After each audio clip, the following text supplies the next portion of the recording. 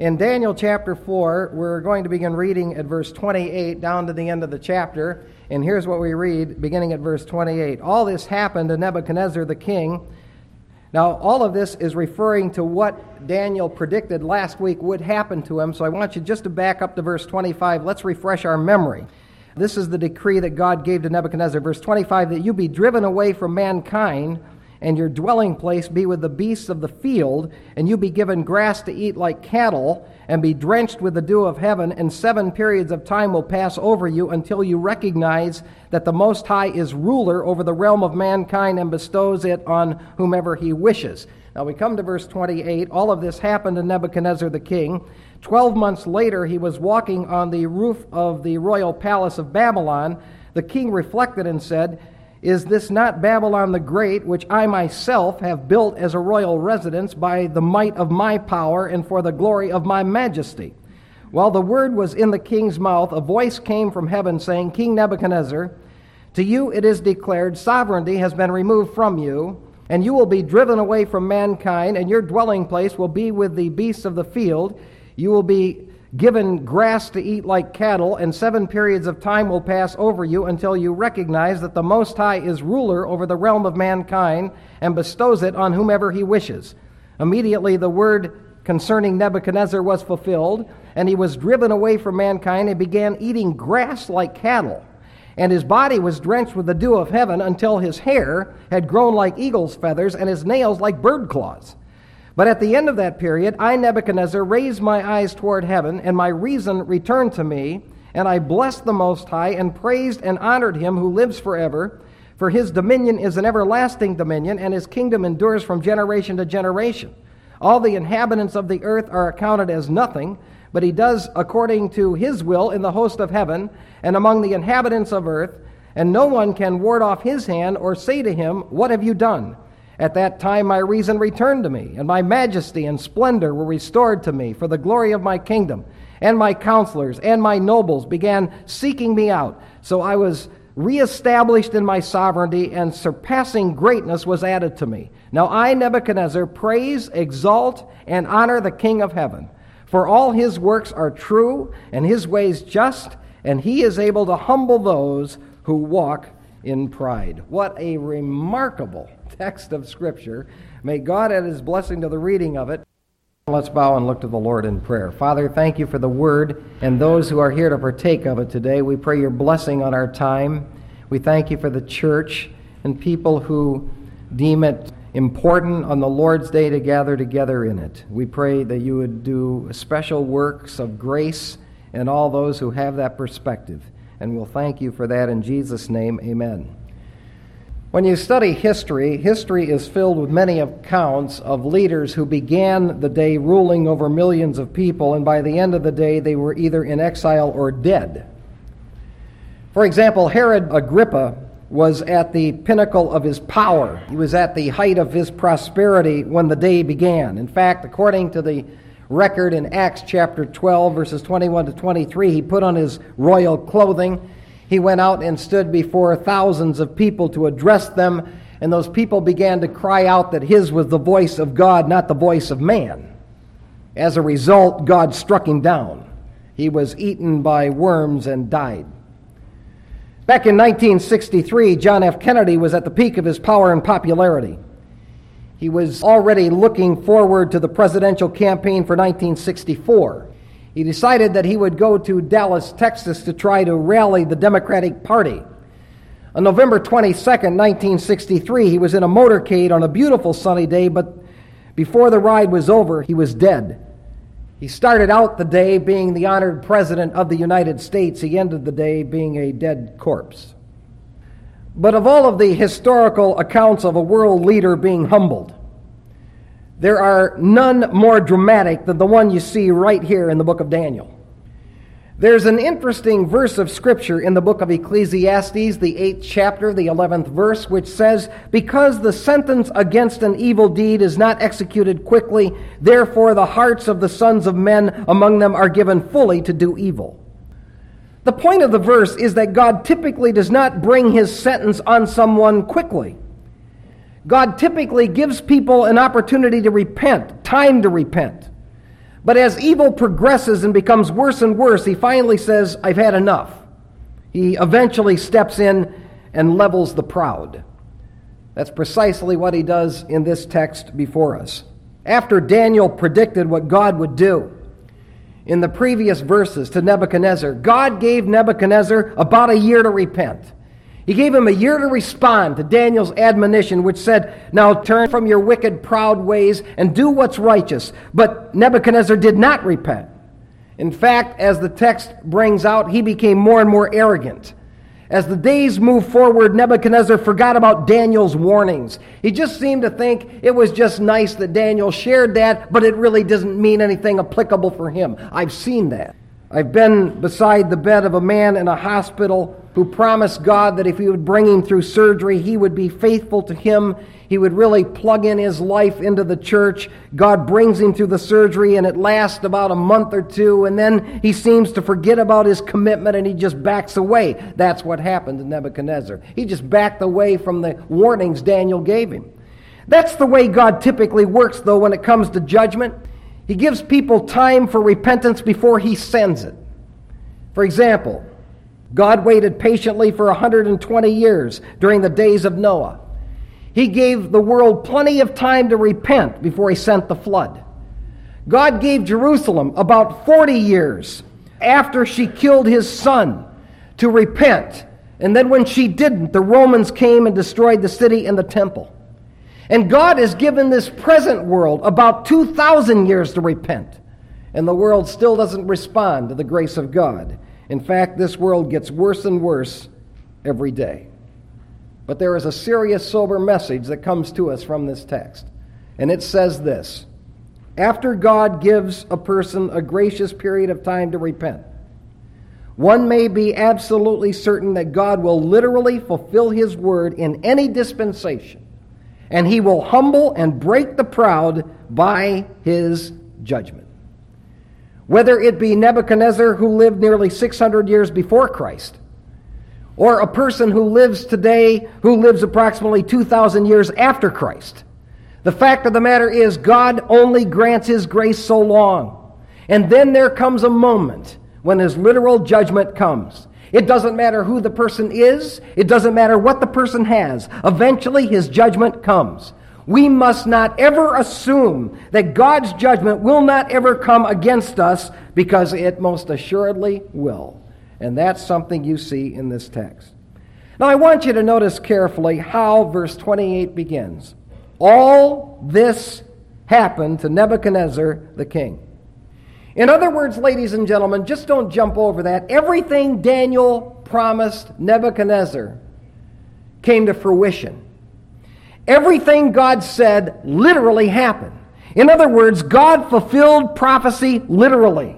That was not symbolic language that Daniel was using in regard to Nebuchadnezzar. God literally did what he said he was going to do. All the specific things about him actually eating grass and having dew on him, all those things were literally fulfilled. And there's an important principle for us to glean here about biblical prophecy. This is a key point. Biblical prophecy is fulfilled literally by God. This is how God still fulfills prophecy. If God says in his word, one day Israel will have a land, you can be absolutely certain one day Israel literally will have a land. If God says in his word that one day the church will be raptured and caught up to meet the Lord in the air, you can be absolutely certain that one day the church will be raptured and caught up to meet the Lord in the air. If God's word says that when a believer dies, to be absent from the body, to be present with the Lord, you can be absolutely certain that when a believer dies, that's exactly what happens. And when God's word says if an unbeliever dies, they're instantly in a place called hell, you can be absolutely certain that is the truth. When God's word promises something, it comes to fulfillment just exactly, literally as he promised it. And that we see here. Now in this text, there are 7 facts I want to point out to you that show us what this passage accomplishes. Fact number 1, you have the time of the fulfillment of prophecy. Verse 29 says, 12 months later, he was walking on the roof of the royal palace of Babylon. Pretty specific. The fulfillment of this prophecy was 1 year after prediction was made in verses 24 to 26. The description of what happened is pretty clear. Nebuchadnezzar was walking on top of his roof of his royal palace.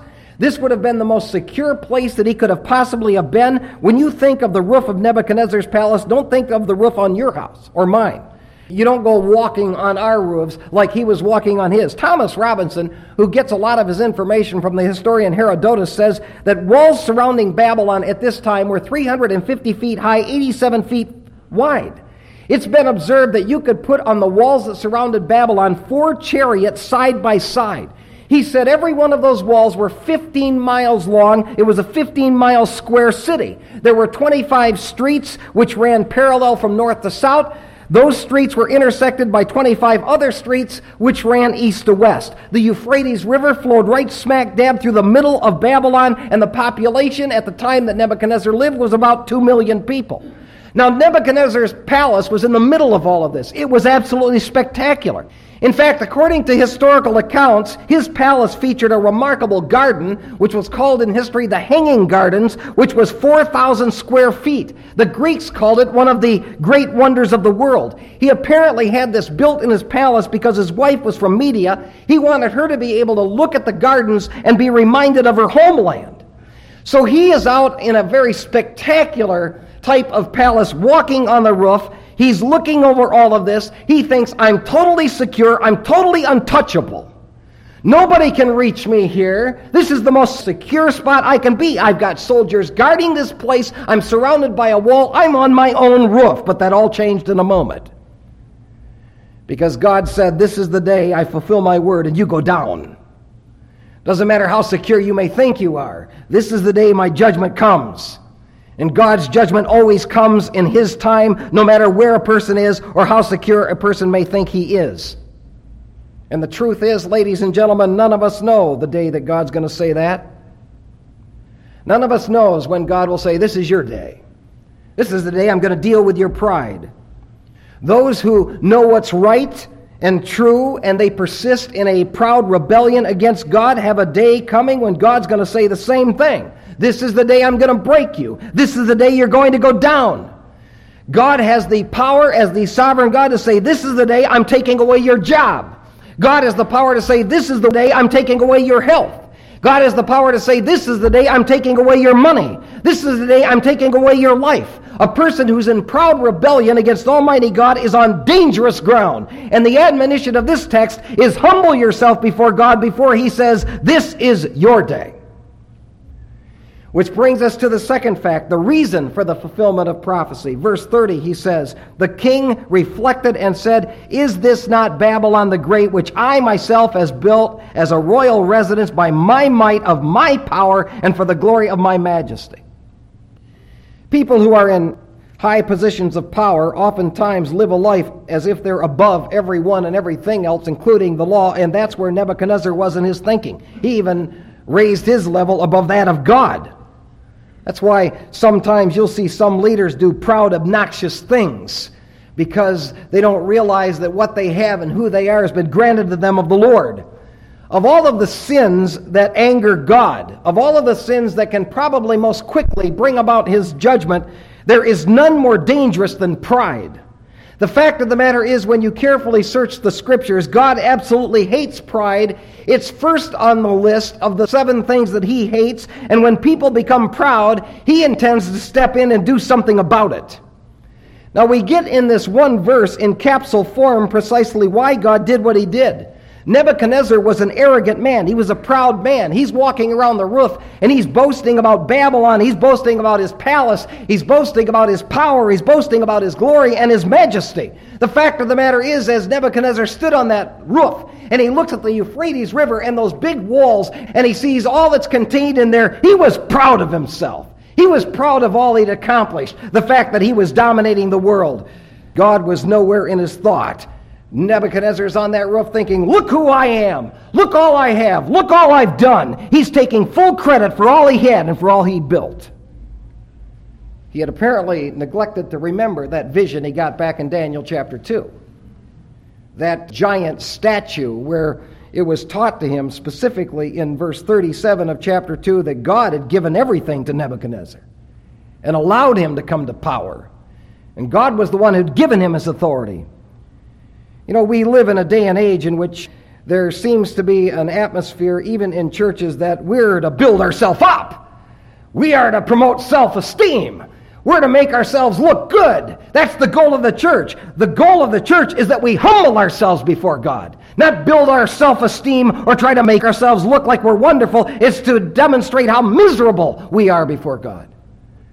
And you and I will never be more miserable than we're trying to build our own empire.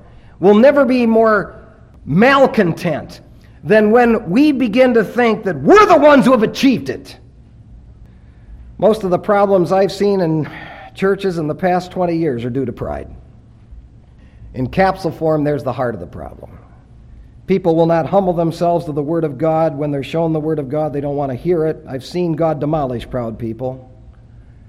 I've seen Him wipe them out. I saw a man in a church proudly speak out and do evil against a faithful person of God. He ended up losing his business, and he ended up losing his family. I saw a power-crazed man in a church who not only lost a promotion, he was actually demoted. God has His ways of saying, I've had enough of this. I'm going to step in and do something about it. And that's what He did here. And you'll never be more beastly than when you start to elevate yourself and forget about God. Just begin to think that your world is more important than God's world. Just begin to think, I don't really need to focus on God so much. I've got my own agenda. I've got my own things I've got to accomplish. Leave God out and watch what happens to your spiritual life. See if you don't become more beastly in the way you think and even begin to do some bizarre things. Which brings us to the third fact, the judgment response of God to Nebuchadnezzar, verses 31 to 32. Now, while Nebuchadnezzar is speaking on the roof, walking around, strutting around, thinking, my, I'm so powerful, God literally and suddenly spoke out of heaven and He said, it's time for you to pay for your proud rebellion. Now remember, we're a year later. God does not usually act instantly, but He does act suddenly. When He decides this is it, it happens, and it happens in a moment. For example, when Paul speaks of the rapture and the tribulation, he says, when they are saying peace and safety, then destruction will come on them suddenly, and they will not escape. Now, there were four realities revealed to Nebuchadnezzar in verses 31 to 32. Number one, sovereignty has been taken from you. Verse 31, King Nebuchadnezzar, to you it is declared, sovereignty has been removed from you. Now, I want you to understand what that means. What God's basically saying is, whatever you have, Nebuchadnezzar, I've given you, and I'm taking it away from you. That's something you and I need to remember. Whatever we have, or wherever we are, it's been given to us by God. It can be taken away by God. You may think that I've got it all right now. Just know this. God entrusted us with it. We have a responsibility to use it for His glory. If we begin to think it's ours, and it's not His, and we don't have any accountability to God, God can just as quickly take it away. In Job's case, it was a test. In Nebuchadnezzar's case, it was a punishment. The second reality is you will be driven away from mankind. The promise in verse 32 is, and you'll be driven away from mankind. In other words, what God's saying is, I'm going to drive you away from acting human. You're not even going to be able to act human anymore. I'm going to cause this to happen. You could have hired the best physicians. You could have hired the best psychologists and psychiatrists to psychoanalyze him. You could have put him on any medication you want. You couldn't have reversed this condition. God says, this is judgment from me. Nobody's going to reverse this. It's coming from my hand. God was taking away his reason because of his arrogance. And when people become proud, they lose their sense of reasonableness. The third reality is you'll eat grass like cattle. That's what he flat out says. You're going to be given grass to eat like cattle. You know, I believe there are many people who act beastly because of an edict of God. And I believe there are some people whom God has given up. They do not have an appetite to eat the meat of the Word of God. They can't stand to be around the truth of God when it's deep because God has taken that appetite away. I've seen those that deal in a shallow existence. They'll run from seminar to meeting, but they never grow deep because they don't feed on the deep words of God. And it's almost as if God says, you're not going to eat meat anymore. I'm not going to let you. The fourth reality is you'll eat grass for 7 years until you admit the truth of God. God says, I've set the time zone of this. You're going to do this for 7 years, 7 periods of time, which turns out to be 7 years. God is operating according to his time schedule, not our time schedule, not Nebuchadnezzar's time schedule. God was the one who's ruling over mankind. And until God's time was up, no one could do anything about this judgment. Until it pleased God that his judgment had come to fruition, nobody was going to stop it. You couldn't have any power in the universe. No educational plan could prevent this. It was his sovereign will, and he was working it out right here, right now. And ladies and gentlemen, you get a glimpse here of what God is going to do during another 7-year period of time. It's going to be called the Great Tribulation. And during that 7-year period of time, people on earth will act like beasts. And I believe we're nearing that day.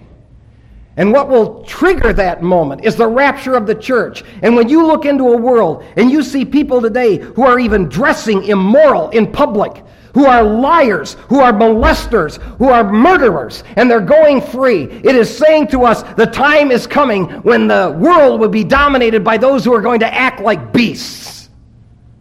And the hour is nigh.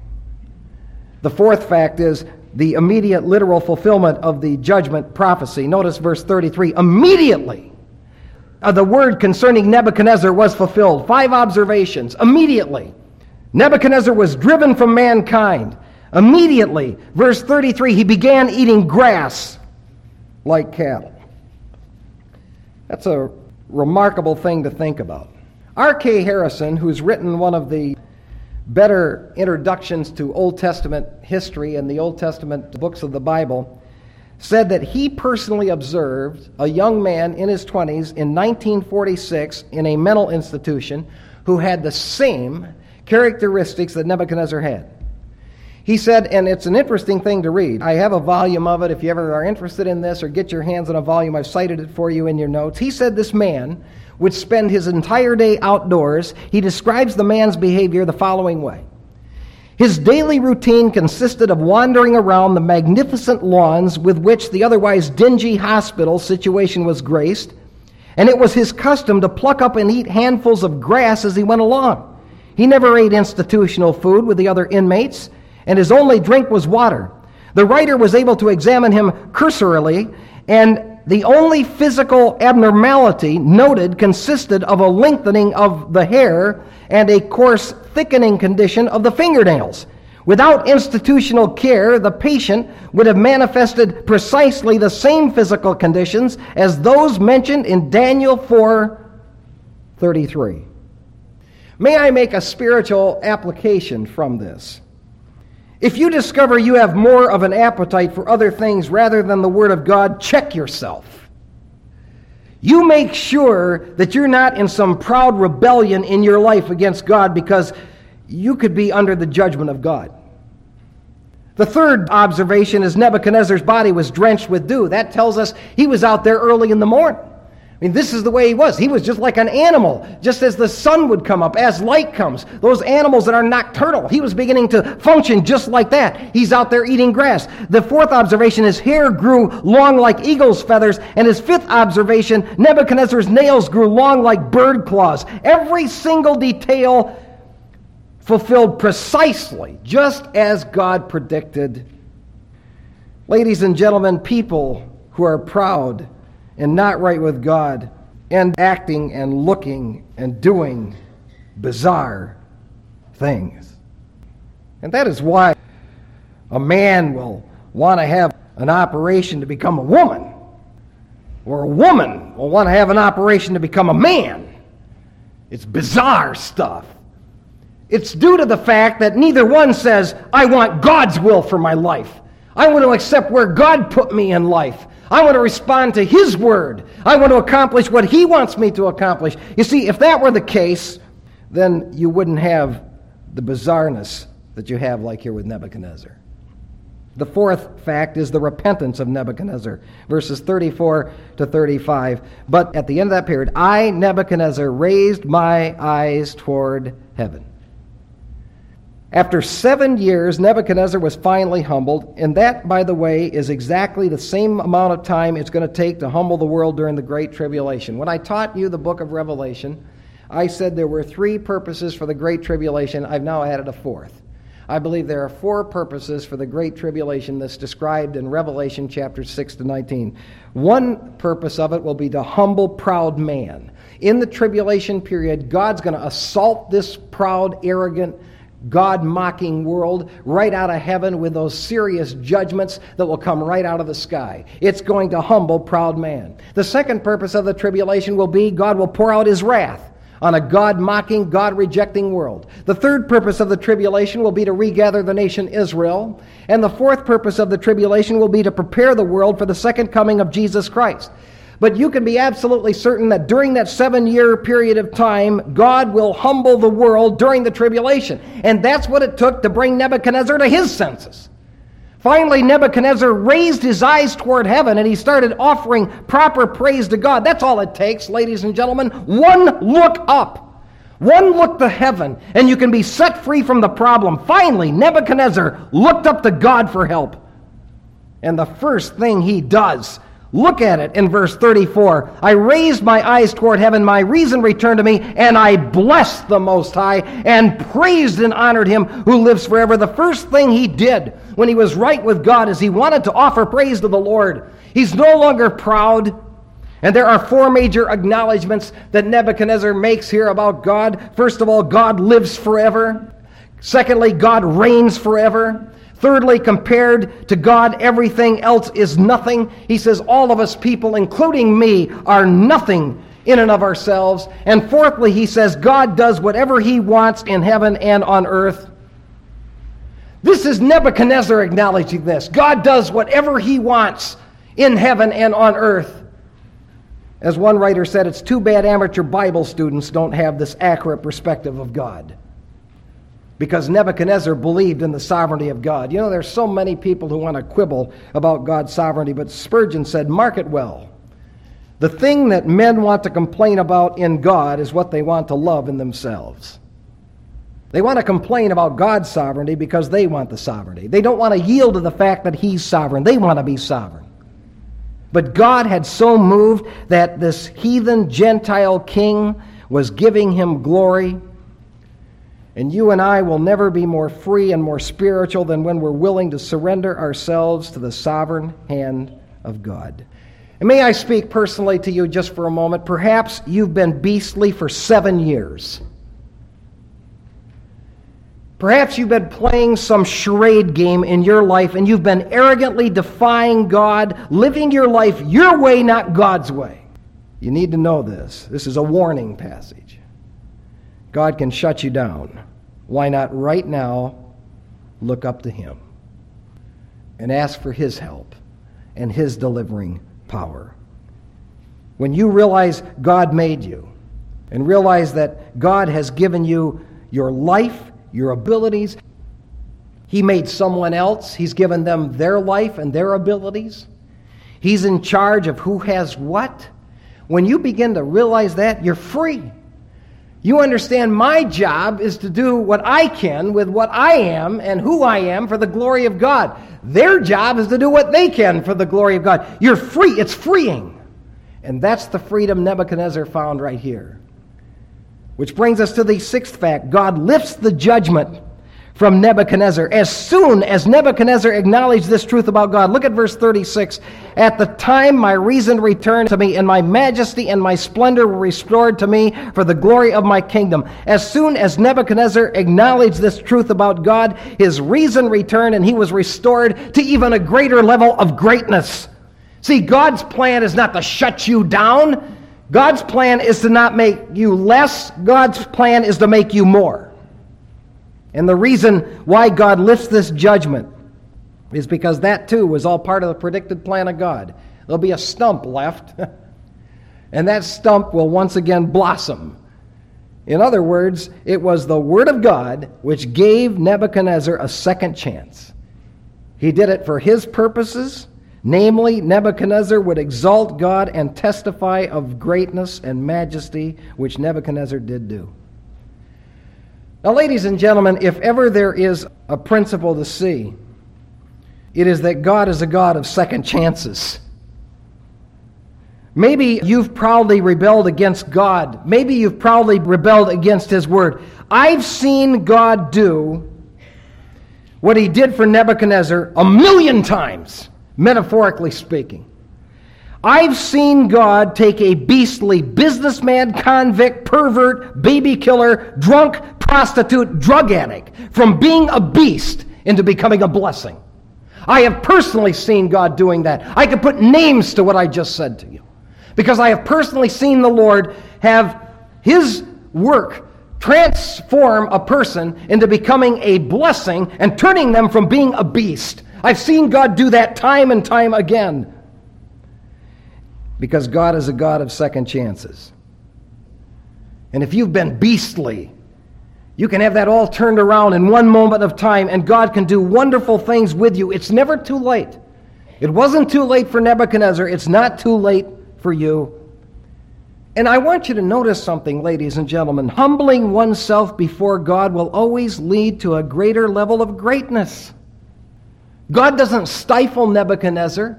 He blesses him more. When you humble yourself before the Lord, you're putting yourself on a greater track of blessing. So, if you've proudly rebelled against God and his will, look up. Cry out to him. He'll do great things for you and with you. The final fact is Nebuchadnezzar exalts God, verse 37. Now I, Nebuchadnezzar, praise, exalt, and honor the King of heaven, for all his works are true and his ways just, and he is able to humble those who walk in pride. Here is, as Dr. Wiersbe said, a great compendium of both theology and doxology.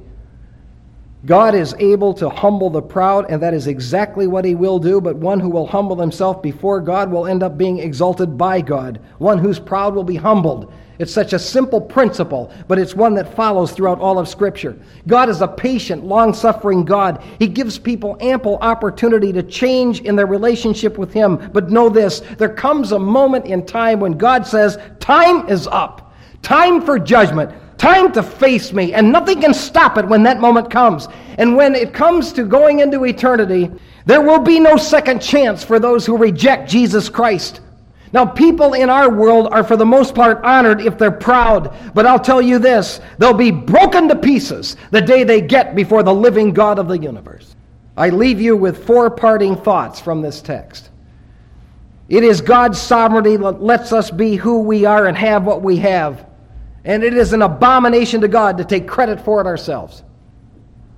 It's God who designed you. It's God who gave you your abilities. It's God who gave you your possessions. And the moment we start taking credit for it ourselves, it's an abomination, a proud abomination to him. Secondly, God has the sovereign ability to humble the proud in body and mind, in circumstances and situations. Don't think he can't do it. He can. Just because he doesn't instantly knock some proud person down doesn't mean he will not eventually knock them down. His word says he will. Thirdly, God is a very merciful God. He gives proud, rebellious people time to repent. And fourthly, we should live our lives in daily gratitude for God who's given us so many good things in life to enjoy. Have you been in proud rebellion? Why not settle it right here, right now? Let's pray. Perhaps you've done some beastly things in the past days, and you know you're not worthy of anything good from God. God stands ready to turn you from a beast into becoming a great blessing. But it begins with you looking up by faith right now. In this moment, if you've never trusted Christ as Savior, you pray something like this: God, I know I'm a sinner. I admit it. I thank you that Jesus Christ went to the cross to pay the price for my sin, and right now I'm placing all of my faith in him to be my Savior. Father, I pray that you would use this passage to motivate, stimulate, to convict, to do a personal work in all of our minds and hearts. May we always live our lives in humility and gratitude for all that you've done for us and all that you've given to us. We thank you for this remarkable text of Scripture. For anything that you've accomplished, we thank you and praise you, because truly it is your work, your business. In Jesus' name, amen.